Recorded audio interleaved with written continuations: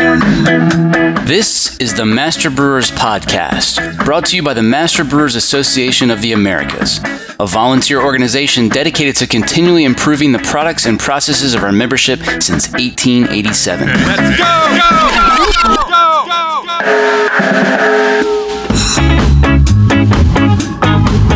Master Brewers brings you interviews with the industry's best and brightest in brewing science, technology, and operations.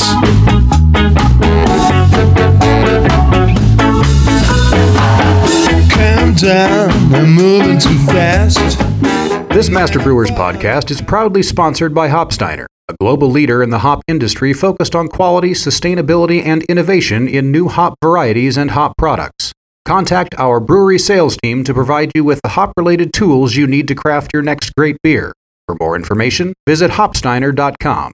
Additional support provided by Get to know Proximity Malt. We malt superior, European-style, low-protein varieties grown close to home in Delaware and Colorado. Domestically grown, precisely malted to style. With our team of seasoned experts and 2 brand-new malt houses, try what's really new in malt. Check us out at www.proximitymalt.com.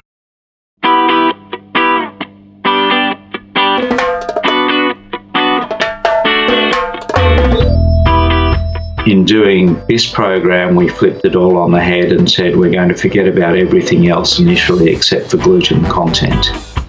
This week on the show, barley breeder and research scientist Crispin Howitt tells the story of how Kabari, the world's first gluten-free barley, was born, and how Rotterberger used the variety to develop the world's first Reinheitsgebot-approved gluten-free beer. It seems like almost everything is being marketed as gluten-free these days. Just how big is the gluten-free market, and why is it growing so fast? So there's a couple of classes of people that follow a gluten-free diet. There's the people with celiac disease that represents about 1% of the population, and at the moment the only solution for them is to absolutely follow a gluten-free diet. Their body actually reacts adversely to gluten as if it's a bad bacteria or virus. There's a second class then of people that react to foods that contain gluten, but it's not celiac disease, and nobody yet is sure what the cause of that class of people is, or what causes that adverse reaction to gluten for those people. And then the third group are people who feel that they feel better when they avoid gluten in the diet. So they genuinely think that they're better with no gluten. And when you add these different classes together, it represents about 10% of the population actively avoiding gluten at any one time. Wow, that's a lot of people. Yes, it is. Gluten-free barley sounds like an impossibility, but you were able to go from 55,000 parts per million gluten down to about 4 in a fairly short amount of time for conventional breeding. How did that happen? So we actually designed this project from the start that our target was to develop a gluten-free barley, and then we looked at the different classes of hordein. So gluten is not a single protein, and in barley the proteins that make up gluten are called hordeins. And then there are four different classes of hordeins. There are B hordeins, which are around 10 to 20 proteins. There are C hordeins with a similar number of proteins, G hordeins with 1 protein, and gamma hordeins with 2 or 3 proteins. So you've got in the range of 25 to 45 proteins in barley that they're actually classed as gluten. So what we did in developing this project was went through and looked through what was known about barley hordeins previously and identified 3 different low hordein lines that other groups had identified in the past. One of these had no B hordeins, one of these had no C hordeins, and one had no D hordeins in them. And then just using conventional breeding strategies, so the same sort of breeding that the regular barley breeders use, we brought those three no B, no C and no D hordein traits together into a single barley variety, and that's the barley that we developed with about 5 parts per million gluten in the grain. And does that 5 parts per million come from that fourth class that you mentioned? Yes. So that comes from the gamma hordeins. So there are still some gamma hordeins present in the barley, but we are well below the recommendation by the World Health Organization of less than 20 parts per million allows classification as gluten-free. Very good. Anything else you'd like to say in regards to that breeding process? The only thing, it was a very deliberate strategy to use conventional breeding. We knew that if we had using GM technologies, there would not be consumer acceptance. So it was definitely focused on conventional breeding to ensure that what we developed, we would then be able to take direct to market just as another normal barley variety. You've used multiple methods of analysis to confirm these very low gluten levels. Is there anything you'd like to say about the analyses? So in developing these barley varieties, we wanted to be very, very precise in making sure that we had the gluten content of around 5 parts per million, and that what we were saying we had, we really did have. So with that in mind, we used a version of the ELISA, which is the approved method for measuring gluten content. We modified it a little bit to recognise that we were using barley only, and using that modified method, we came up with a value of around 5 parts per million. But then we also used 2 protein-based methods that we have access to in our research laboratory to confirm that result. So given that all 3 different methods came up with an answer in around the 5 part per million range, we are confident in the number of 5 parts per million in the grain is what really is there. Obviously, when breeding new barley lines, there are a lot of traits beyond gluten content that need to fall within acceptable ranges. Just how lucky did you get there? We've had some luck, and there's still some work to do. So in terms of breeding barley, what we did, normally you would focus on your yield, your disease resistance, and then your grain property traits. In doing this program, we flipped it all on the head and said we're going to forget about everything else initially except for gluten content. So we have the gluten content down at around 5 parts per million. But in the variety we have, the very first variety that we've developed, we have a reduction in grain size, and we also have a reduced yield. But now that we know we can get the gluten content down to 5 parts per million, we're implementing traditional or conventional breeding programs to now start increasing the grain size again, working on the yield of these grains to bring them back as close to conventional malting barleys as we can.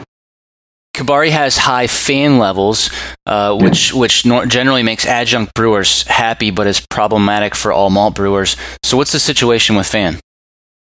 So yes, the FAN is high in these lines. So the version that we've got at the moment, the FAN levels are around 300. Which, as you say, can create some issues for all malt brewers. But we've had a number of brewers now work with this grain. There is one product on the market in Germany commercially. So there are some adjustments that can be done to the brewing process to compensate for that very high FAN level. And you have good news to report in regards to beta-glucan, right? Yes. So the beta-glucan content in these grains is down between 0.5 and 1%, and that's a very consistent result that we've seen across multiple years and multiple environments. So that should help with wort viscosity and filtration. Let's talk about enzymes. Did I understand correctly from your presentation at the Brewing Summit that even though beta amylase levels are very low, you're not really seeing major differences in starch digestion? Yeah, so we've in these grains, there's no difference in alpha amylase activity, but beta amylase activity is down in around the range of 50 to 100-fold below a conventional malting barley. In our laboratory, we've done tests on starch digestion, and we see no difference in laboratory conditions. And talking to the brewers that have done trials with Kibari, they are saying that they can make it work to brew some very good beers, and I've tasted a number of them, and I would agree with that. But they are doing some tweaking to the process. But we as a research organisation don't need to know those tweaks that the brewers are doing. Okay. You used mass spec to dig into the low beta amylase result. What did you uncover there? So using mass spec, which allows us to look at multiple expression levels of multiple different proteins at once, we discovered that every time that we have a line with no C-hordenes, during the breeding process we develop lots of lines that have no C-hordenes, but not necessarily all the other low gluten traits, but every single line that we've developed that has low C-hordene also has the very low level of beta amylase in the grain. So we believe that there's an absolute linkage, and that low beta amylase is not something that we will be able to fix using conventional breeding. You also dug deeper into the protein composition. Talk about that. When we looked at the actual protein content of the grains, we were actually really surprised to see that despite the fact that we'd removed almost 100% of the gluten, which represents about half the total protein in the grain, the total grain protein content hadn't changed.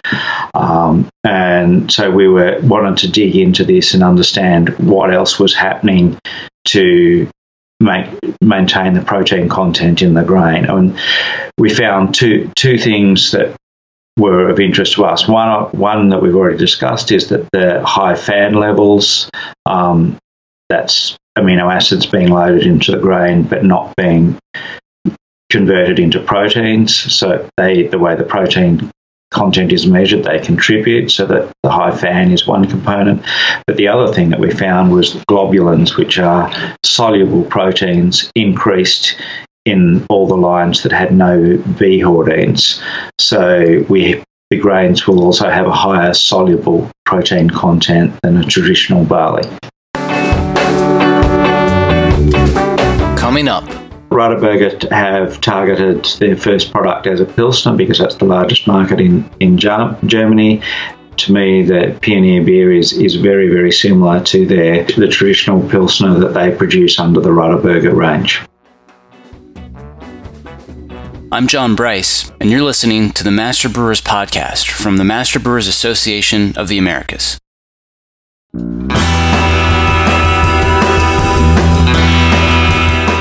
This Master Brewers Podcast is proudly sponsored by Barna Mechanical, a full-service design-build firm specializing in turnkey process and utility systems for the brewing industry.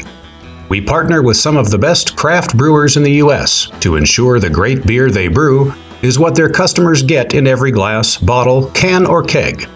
You know beer. We know breweries. Additional support provided by ABS Commercial is a full-service brewery and parts outfitter. From our Raleigh headquarters to our Denver office, we proudly offer brew houses and fermenters from 3 barrels and up, yeast brinks, boilers, kegs, chillers, tri-clamp, and other stainless parts, all with the quickest delivery and lead times in the industry. Learn more at abs-commercial.com or call 877-BREW-ABS. ABS Commercial. We are brewers. There's only a few things left on the Master Brewers calendar for 2018. November wraps up with a webinar on strategies and tactics for being inclusive and building diversity in craft beer. The annual District St. Louis holiday party is December 7th. Also on December 7th, you can catch the webinar on beverage can production. And it's not too early to start making plans for the 2019 Master Brewers Conference. If you can only make it to one conference in 2019, this should be it. We're really mixing things up this time and heading to the Calgary Convention Center to see how Alberta celebrates Halloween. I can't wait to see what decorations Tressa comes up with. Check out the full calendar of events at mbaa.com for more details or to find a district meeting near you.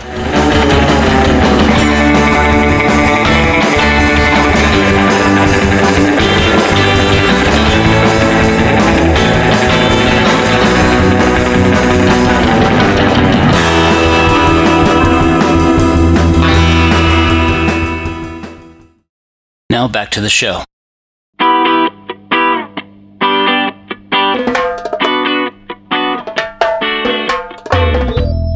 Let's hear about some of the initial small-scale brewing trials that you did. So we got, as you say, some very small-scale trials done initially using just a standard pale malt. And a couple of interesting results came out of that. One of those was that the brewing yield was down with the grain, with Kibari, but that's not surprising when you consider that the grains that we were using were about 30% smaller than a conventional malting barley. And the second interesting thing was when going through the wort filtration time was actually faster than with the conventional grain. The other interesting results were that, as we discussed, beta-glucan was down in the wort analysis, and it was below the limit of detection. The FAN or free amino nitrogen was up, as was the soluble nitrogen, and the apparent final attenuation was around 10% lower than the standard barley used as a control. Did you guys do those trials in-house, or did you have a third party do them, or how did that work? We contracted them out to the VLB in Berlin in Germany. Okay, cool. Your first target market was Germany, I guess because of the Reinheitsgebot, where you partnered with Radeberger to produce Germany's first gluten-free beer in 2016. How did you go from these pilot-scale test brews to a full-on commercial beer produced by a major German brewing company? Interestingly, we actually had little to do with the process. Once Radeberger were interested in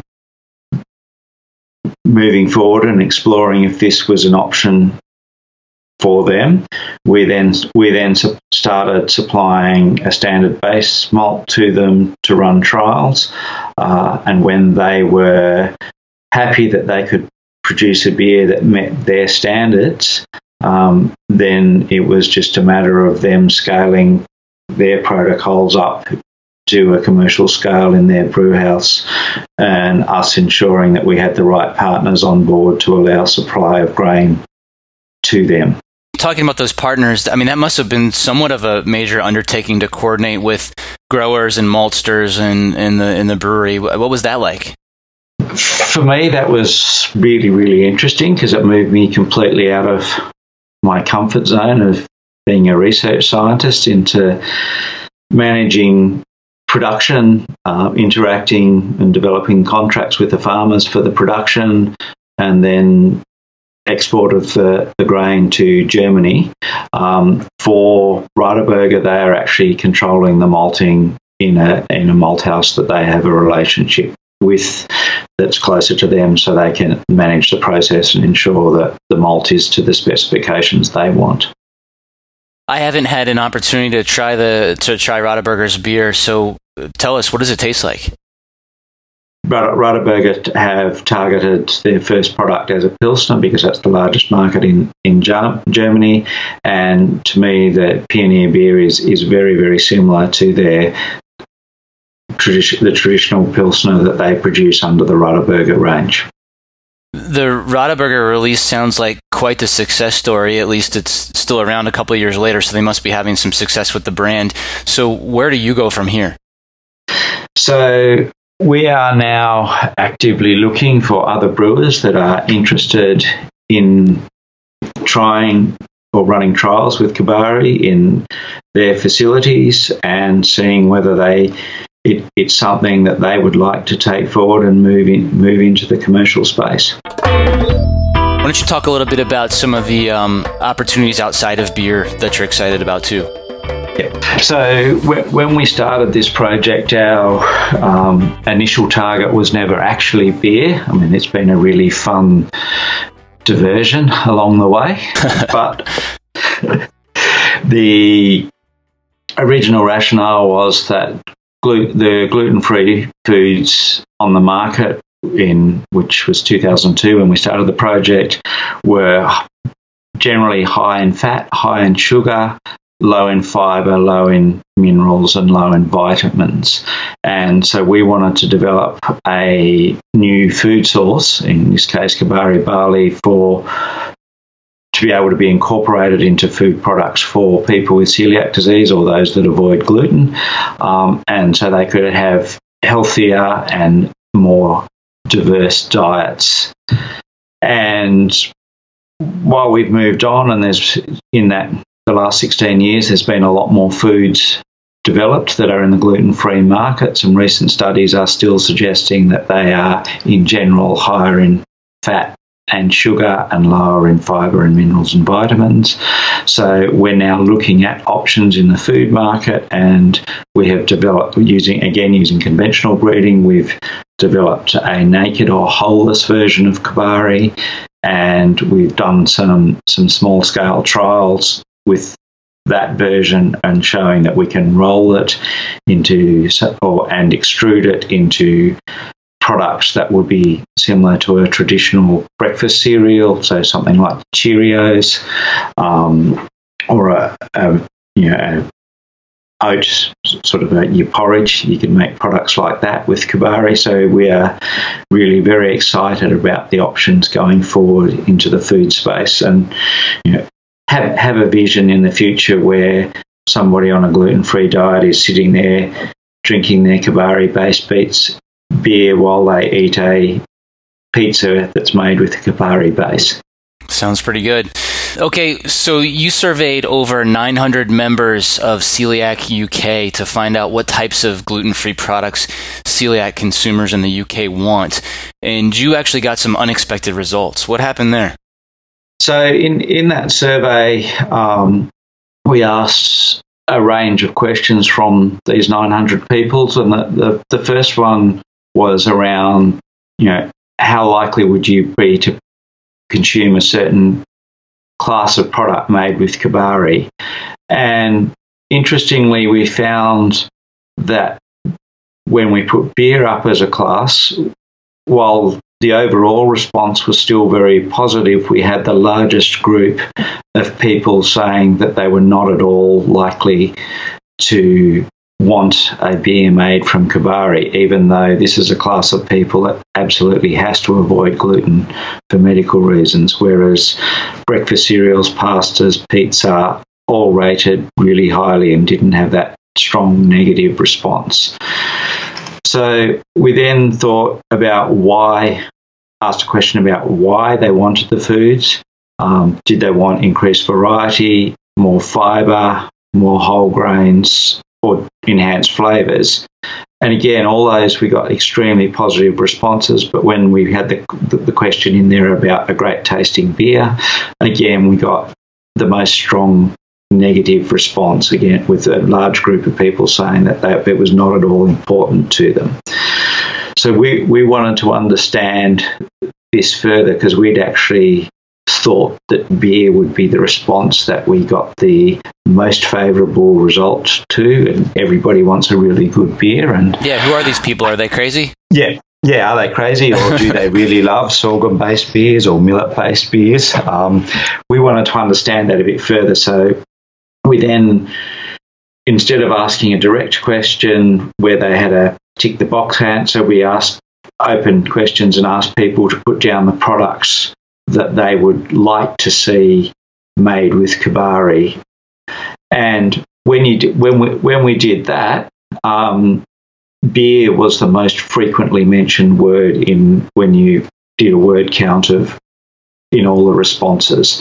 So beer was the most, and then barley was second. So we had two different sets of styles of questions giving completely different answers.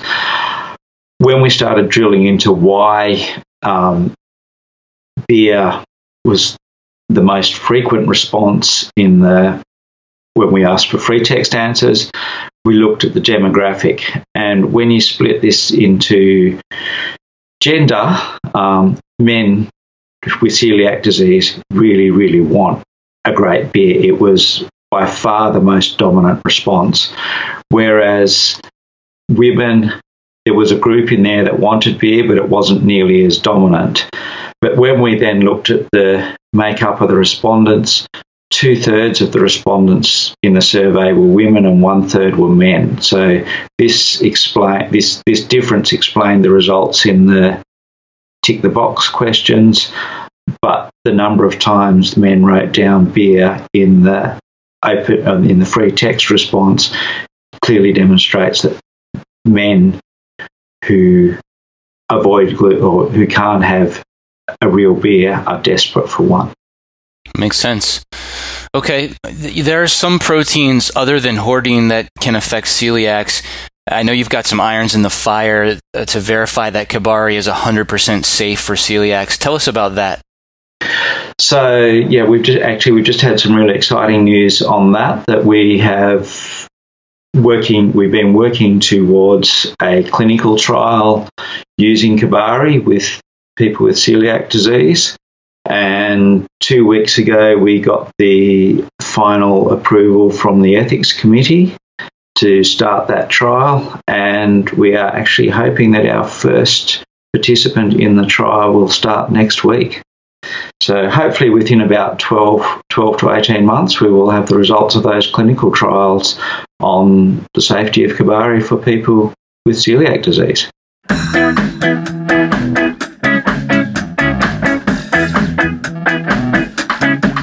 That was Crispin Howett here on the Master Brewers Podcast.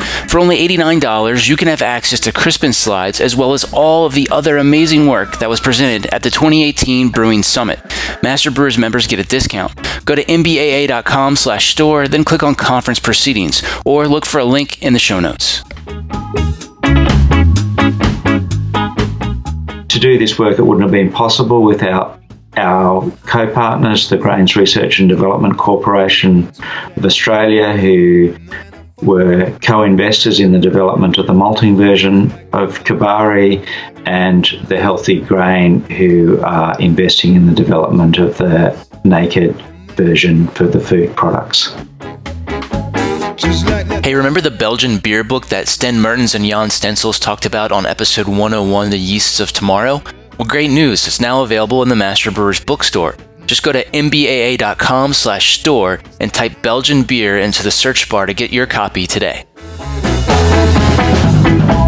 My fist full of courage.